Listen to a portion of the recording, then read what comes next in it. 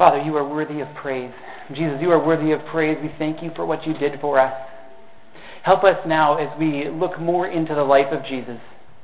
May we be reminded of your great power to change our hearts.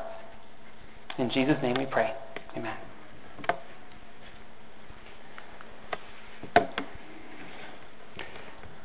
We humans, have you noticed this, can be creatures of habit, and we can be almost addicted to our set of rules, living the way that we think that we should live. Let me use an illustration. I play basketball, noon ball. I'm fairly regular there at the YMCA, and we have a set of rules, the way that we play the game of basketball. Now, I want you to picture, let's say one day a bunch of new guys show up, and they say, hey, I think that we should play with a different set of rules, like this and this and this. Well, there would probably be a discussion between those new guys and us regulars about how the game should go. And I hope that I would be one of the people that would be civil about it, but it has been known not to be civil there when somebody tries to change the rules. And if you think it's just me, try playing a board game with your kid or your grandkid and just changing up even one of the rules on them and see what happens. We can also be creatures of habit.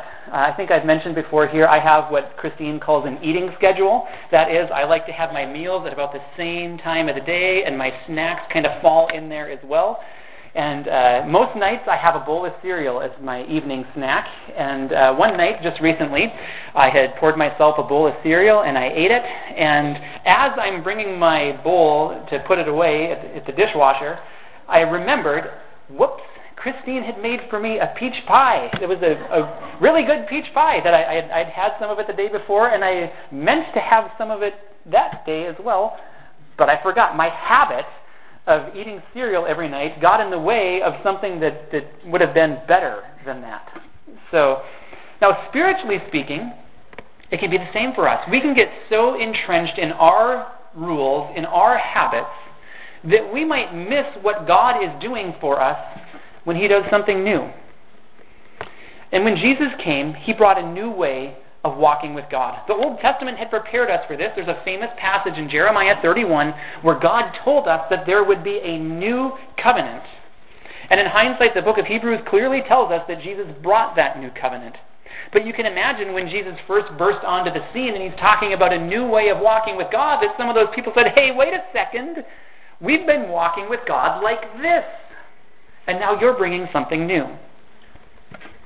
Now, specifically, the passage that we're going to look at today highlights two things that were different about the new ways of Jesus compared to the old ways of the Pharisees. Pharisees were known for following rules. They studied God's ways, but they also came up with a bunch of their own rules. So think about it. They found the commands in the Old Testament, and they added rules on top of those commands to try to help them follow the rules that were already there. The rules were intended to help them walk with God, but as we see many places in the New Testament, sometimes those rules actually got in the way of walking with God. So here's something important for us, and it's our big idea for today. Our relationship with God isn't first and foremost about following rules. It's about following Jesus.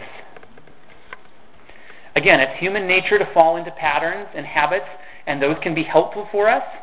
But we have to be careful that our rules and our patterns and our habits don't actually get in the way of walking with God.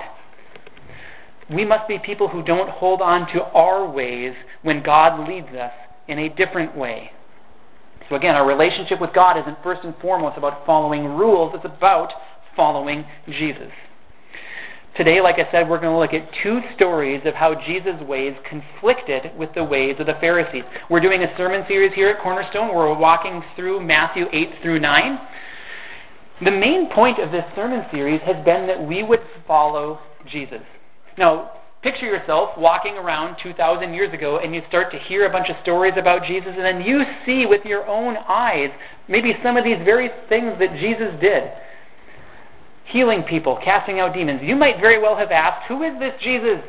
What kind of a man is this, and what does God want me to do with him?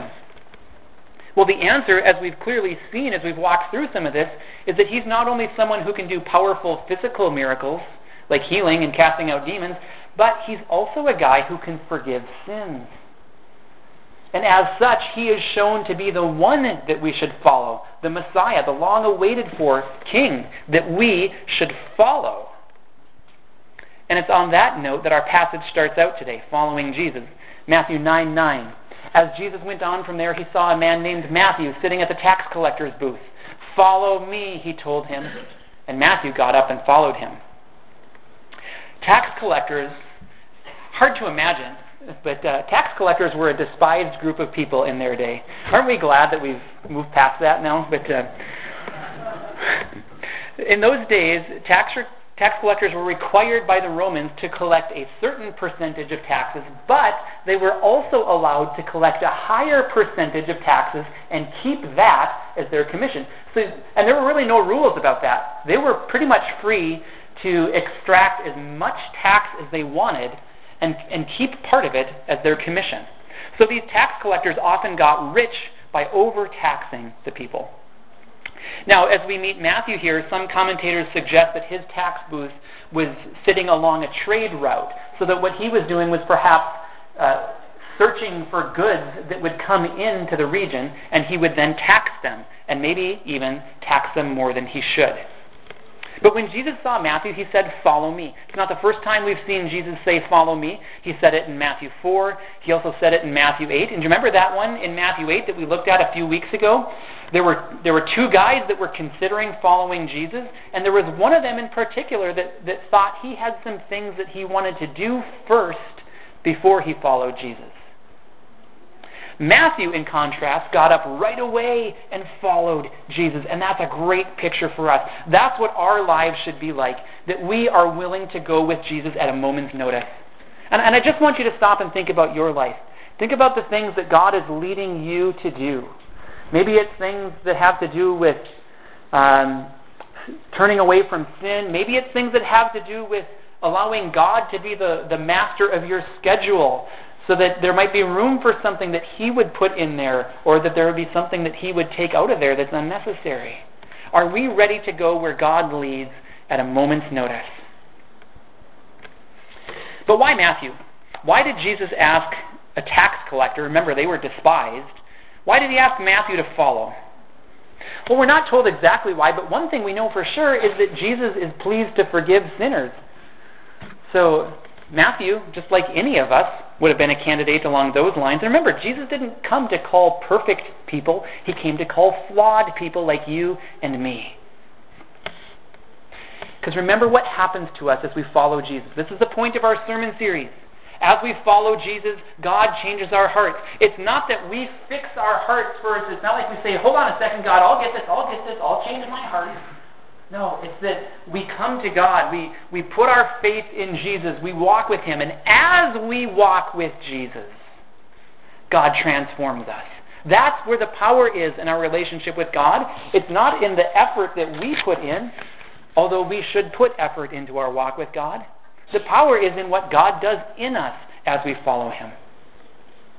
God changes our hearts as we meet with him, as we learn about who Jesus is, as we pattern our lives after him. God changes our hearts. Move on to verses 10 through 11. While Jesus was having dinner at Matthew's house, many tax collectors and sinners came and ate with him and his disciples. When the Pharisees saw this, they asked his disciples, "Why does your teacher eat with tax collectors and sinners?" So Matthew starts following Jesus. Soon after that, he has a party, and he invited everybody he knew, and he also invited Jesus. And when Jesus saw who was on the guest list, he didn't turn away. The theologian Grant Osborne calls this a celebratory meal meant to introduce Jesus to his friends. So Matthew, again, was inviting his friends so that they could meet Jesus. The Pharisees, though, were upset about this, asking how Jesus could eat with tax collectors and sinners. And in this, we learn something really important about Jesus and his ministry. He is a friend of sinners. We sang that song last Sunday. You see that description of him in Matthew 11:19. He is a friend of sinners. Now, who were these sinners? Well, to the Pharisees, they were people to be avoided. You see, one of the rules that they came up with was that you should avoid sinners. And truth be told, that rule can be helpful sometimes. So picture it. Let's say that a bunch of your friends are going out one night and you know that they're going to be doing stuff that they shouldn't be doing. Maybe that's a time for you to avoid sinners. Maybe that's a time for you to say, you know what, I'm not going to do that with you. But, listen to this. Avoiding sinners at all times and at all costs is a terrible way to share the love of Christ with them. So it takes some wisdom and some discernment and some following Jesus, going where he would go, not going where he wouldn't go. But here, Jesus was invited to a meal where there were going to be tax collectors and sinners, and he went. And think about the conversations he had. It doesn't tell us what the conversations were there, but I bet the conversations had to do with the kingdom of God and about how they could be forgiven and about how they could follow Jesus. And those are important things. And it all happened because Jesus was willing to eat with sinners. But here's another thing about sinners. We've all sinned. Romans 3:23 is very clear on this. It says, all have sinned and fall short of the glory of God. All have sinned and fall short of the glory of God. So, in one sense, to avoid sinners is to make an artificial distinction between how bad they are and how good we are. We need to remember that we were sinners and that Christ came for us, that his ministry was to seek and to save the lost, and that we should join in with God now as he continues that ministry of seeking and saving the lost. But to the Pharisees, these sinners looked undeserving. To Jesus, they looked just like the people he came for. So let's stop here and do some application. Are you a friend of sinners? Would you share a meal with sinners? And actually, let me ask it this way. Will you share a meal with sinners? I would love it if Cornerstone Church created a stir in this town because the people of this town saw some of us eating with sinners. I would love, like if there was an article in the newspaper that talked about how the people of Cornerstone, did you see who they ate with? If some of the people of the town started to accuse us of hanging out with sinners, you have my permission to do that. In fact, I don't want to put any timeline on this, but I just want to challenge you. I want to challenge you to do something like what Jesus did here, to have a meal with people that the people of this world would call sinners. To put yourself in a place intentionally where you are sharing a meal with them, in a place where people can see you, and you're doing it to share the love of Jesus with them. You have my permission to do it. I challenge you. Verses 12 and 13. On hearing this, Jesus said, it is not the healthy who need a doctor, but the sick. But go and learn what this means. I desire mercy, not sacrifice. For I have not come to call the righteous, but sinners. In those days, they didn't have much for preventive medical care. They didn't have yearly physicals or well child visits. You would go to the doctor for one reason, and that is if you thought something was wrong with you. People then who didn't think that anything was wrong with them wouldn't go to the doctor, and apparently that was the Pharisees. They didn't think that they were unrighteous. They didn't think that they needed a Savior, perhaps. We have a little bit of insight into the way the Pharisees thought. The Apostle Paul used to be a Pharisee, and in Philippians 3, he told us how he considered himself legalistically righteous and faultless. People who are like that aren't going to see their need for a doctor. But here's the deal about righteousness. We can't earn it. It's only given to those who repent and believe in Jesus. And when we repent and believe in Jesus, what we should do for the rest of our lives then is follow him. You see, we've all sinned. None of us will be able to stand before God on Judgment Day and say, hey, look at me, God, didn't I do it pretty well? Don't just take my word for it. Here's what Billy Graham, I love this quote. I've used it here many times. I'm going to use it again. Billy Graham said, I have to have righteousness to get into heaven, and I don't have any. And he's talking about on his own. On our own. We don't have righteousness. But through the gift of God, through what Jesus Christ has done for us, we can be clothed with his righteousness. So that when we show up at Judgment Day, we can say, look at Jesus and what he did for me. How does that happen for us? It happens for those who repent and believe. To repent is to turn away from your sins in thought and in action. You turn away from it. And to believe It's to trust fully in Jesus, to give your whole life to Him, to follow Him as your Lord and your Master.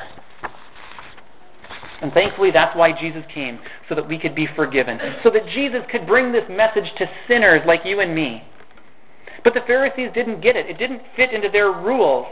And that's why Jesus told them in verse 13, I desire mercy, not sacrifice. Now, don't misunderstand. He wasn't saying that sacrifice was a bad thing. He was saying that He desired mercy more than sacrifice, and that sacrifice should only be done from hearts that have understood God's mercy and His love. And when Jesus quoted that verse, He's quoting from the Old Testament book of Hosea, which is a beautiful book. And my homework assignment for you today is to read the book of Hosea. Because here, listen to this. Jesus said, go and learn what this means. I was thinking about that this week, and I thought the best way to learn what that means is to read that verse, not just the verse alone, but in its greater context of the book of Hosea. I think it's 14 chapters long. It might take you 30 to 45 minutes to read it. But go and learn what it means when God says, I desire mercy, not sacrifice. And I'll give you the Cliff Note version of it. In the book of Hosea, God's people were straying badly from Him, worshiping idols, not acting according to justice.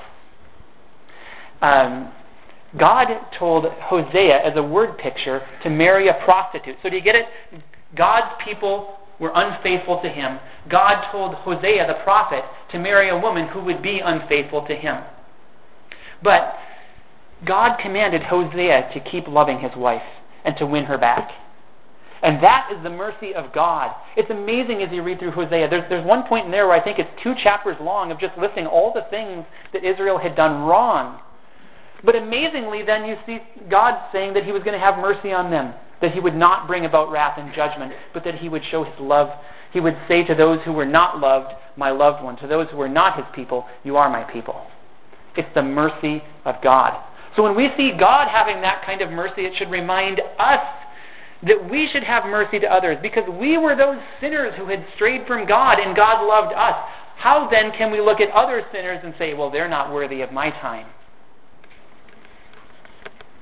May we be people who follow Jesus and extend that mercy from God to other sinners. Just like Matthew, who left his life of tax collecting to go and be an apostle, a witness to the life of Jesus. Let's move on now to the next section of Matthew 9. We'll read verses 14 and 15. Then John's disciples came and asked him, how is it that we and the Pharisees fast, but your disciples do not fast? Jesus answered, how can the guests of the bridegroom mourn while he is with them? The time will come when the bridegroom will be taken from them, then they will fast. So here's another question from the Pharisees. Now specifically it came from the disciples of John the Baptist, but it included a question that the Pharisees were asking as well. And this question is about fasting. Why aren't the disciples of Jesus fasting like other good rule followers do? In the Old Testament, there's a place where there was a fast that was commanded once a year at the Day of Atonement. But the Pharisees, they ramped that up a whole lot. We read about one guy in Luke 18 who said he fasted twice a week.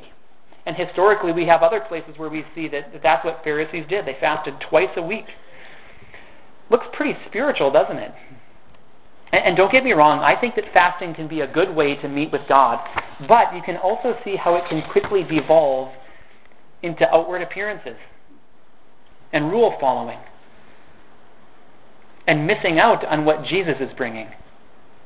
You see, here it was time for rejoicing. The bridegroom was with them, and He was sharing a meal with them. Jesus talked about how, yes, at one time then the bridegroom would be taken away, and then they would fast.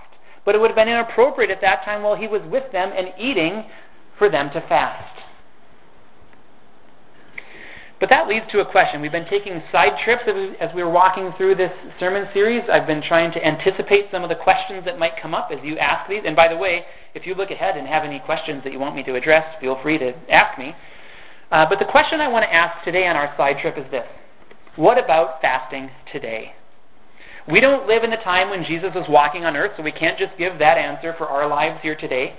Neither do we live in the Old Covenant. And neither do we live in a time where we can just make up our own rules. So what's a proper New Covenant view of fasting? Let me give a few answers. First, Jesus told us what to do when we fast. In Matthew 6:16 through 18, he said, "When you fast, do not look somber as the hypocrites do, for they disfigure their faces to show men their fast." To see what they're doing there? "Oh, I'm so hungry because I'm fasting. I'm hungry. No, I don't want any food." That's okay. I tell you the truth, they have received their reward in full. What an awful reward that is, by the way. The reward of not eating. But when you fast, put oil on your head and wash your face so that it will not be obvious to men that you are fasting, but only to your Father who is unseen. And your Father who sees what is done in secret will reward you. So taking this together with what we just saw in our passage today about fasting, we could say that Jesus implied that fasting does have a place in our walk with Him today. And one of the other reasons I say that is because of what we also see in the book of Acts. Twice we see fasting there in chapter 13, verses 2 and 3, and chapter 14, verse 23. As we see the church making decisions, we see that they engaged in fasting and praying. You could say that they were seeking God's will, and they used fasting as a way to line themselves up with God's will. And I think that's a good pattern for us. Fasting can help us as we seek God's will. But what's the purpose of fasting? Just think about that. What's the purpose of fasting? It should be to meet with God, right? To seek Him, to turn our face towards Him. Abstaining from food can remind us that we need God even more than we need food. In Matthew 4:4, Jesus said, "Man does not live on bread alone, but on every word that comes from the mouth of God." We're pretty good at living on bread. I've said this before, but we usually don't miss too many meals here in America, at least. Thankfully, we have enough resources that when we're hungry, we can eat. And we're pretty good about putting that into our eating schedule. But what about living on the Word of God? And here's where fasting can play a helpful role. Fasting can be a time where we set aside food, and even set aside the preparation of food sometimes. And a tip there would be use that time that you've gained then from not eating or from not preparing food, and use that time to meet with God, to spend extra time in prayer and reading His Word. And as your stomach tells you you're hungry, let that be a reminder to you of how much you need God. And every time you hear your stomach growl, you can say a prayer and talk to God. God, I need you. More than I need food, I need you. In that sense, fasting can be a spiritual discipline. Have you heard that phrase? It's a good one. A spiritual discipline is anything that we would do that's meant to help us walk with God. So it can be things like fasting, or reading your Bible, or praying, or going to church, or tithing, etc. But here's where we need to be really careful, because the point of those spiritual disciplines isn't just that we would do them and say, "Hey God, did you see? I got my quiet time in today. Make sure you check that one off." The point of any spiritual discipline is that our heart would meet with God. Otherwise, we're falling into the same trap as the Pharisees. To see how spiritual disciplines for them led to mere rule following? So fasting or any spiritual discipline can be a way to remind ourselves of our need for God. But if it's not done right, it's of no benefit. It's only as we do it by faith. And let me use an illustration here. I hope it's not too cryptic. I hope that nobody has any nightmares about it. It's meant to be funny, and so please take it that way. Have you seen that cartoon where a guy opens a closet door and finds a skeleton in there? I found one of these online. Here it is. I'll read the caption for you. After 11 years, 6 months, and 4 days, Willie Perkins was finally found, officially making him the hide-and-seek champion of the world. Willie Perkins was playing hide-and-seek by the rules. Hide until somebody finds you. And boy, he did a great job at that. But Willie Perkins missed the whole point of the game of hide-and-seek. The point isn't that you would starve yourself to death. It's that you would have fun with your friends. And similarly, fasting, the point of it isn't just that you would not eat food. The point is that your heart would meet with God. So don't miss God in your spiritual disciplines. Don't assume that God is pleased with you just because you didn't eat. Don't assume that God is pleased with you just because you opened your Bible. Meet with God Follow Jesus. That's what's important here. And as you meet with God, again, here's the point of the sermon series, God will change your heart. He will make you more like Jesus as you walk with him. Let's get back to our passage now, the last 2 verses. No one sews a patch of unshrunk cloth on an old garment, for the patch will pull away from the garment, making the tear worse. Neither do men pour new wine into old wineskins. If they do, the skins will burst, the wine will run out, and the wineskins will be ruined. No, they pour new wine into new wineskins, and both are preserved. These verses used to confuse me. I think I was just overthinking them. The point is that with Jesus, there's a new way of doing things, and sometimes the new doesn't mix with the old. And here, the old represents the Pharisees' way of doing things in their rule following. And again, the new represents what Jesus wanted to do with us as we walk by faith. So let me repeat a point that I just made. Any spiritual discipline that we do in which our heart doesn't meet with God misses the target. That was the Pharisees' way of doing things. That's what, in part, Jesus came to correct those people who thought they were earning God's favor by doing spiritual-looking things.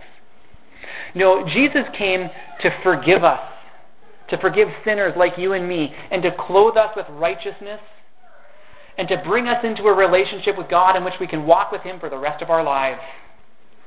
But the point of all of that is not just that we would do stuff for God, but that we would do our life with God. And that's where I want to repeat my big idea for today. Our relationship with God isn't first and foremost about following rules. It's about following Jesus. And yes, rules have a place in our relationship with God. But we must not miss the heart. It's not just that we would do spiritual-looking things, it's that our hearts would meet with God. And that's where God changes us. I'm reminded here of a passage that often stands out to me in the Bible. It's in a different place where Jesus was talking with the Pharisees, and he said about them, quoting the Old Testament, in Matthew 15, 8 through 9, he said, "These people honor me with their lips, but their hearts are far from me. They worship me in vain. Their teachings are but rules taught by men." That's in Matthew 15, quoting from the Old Testament.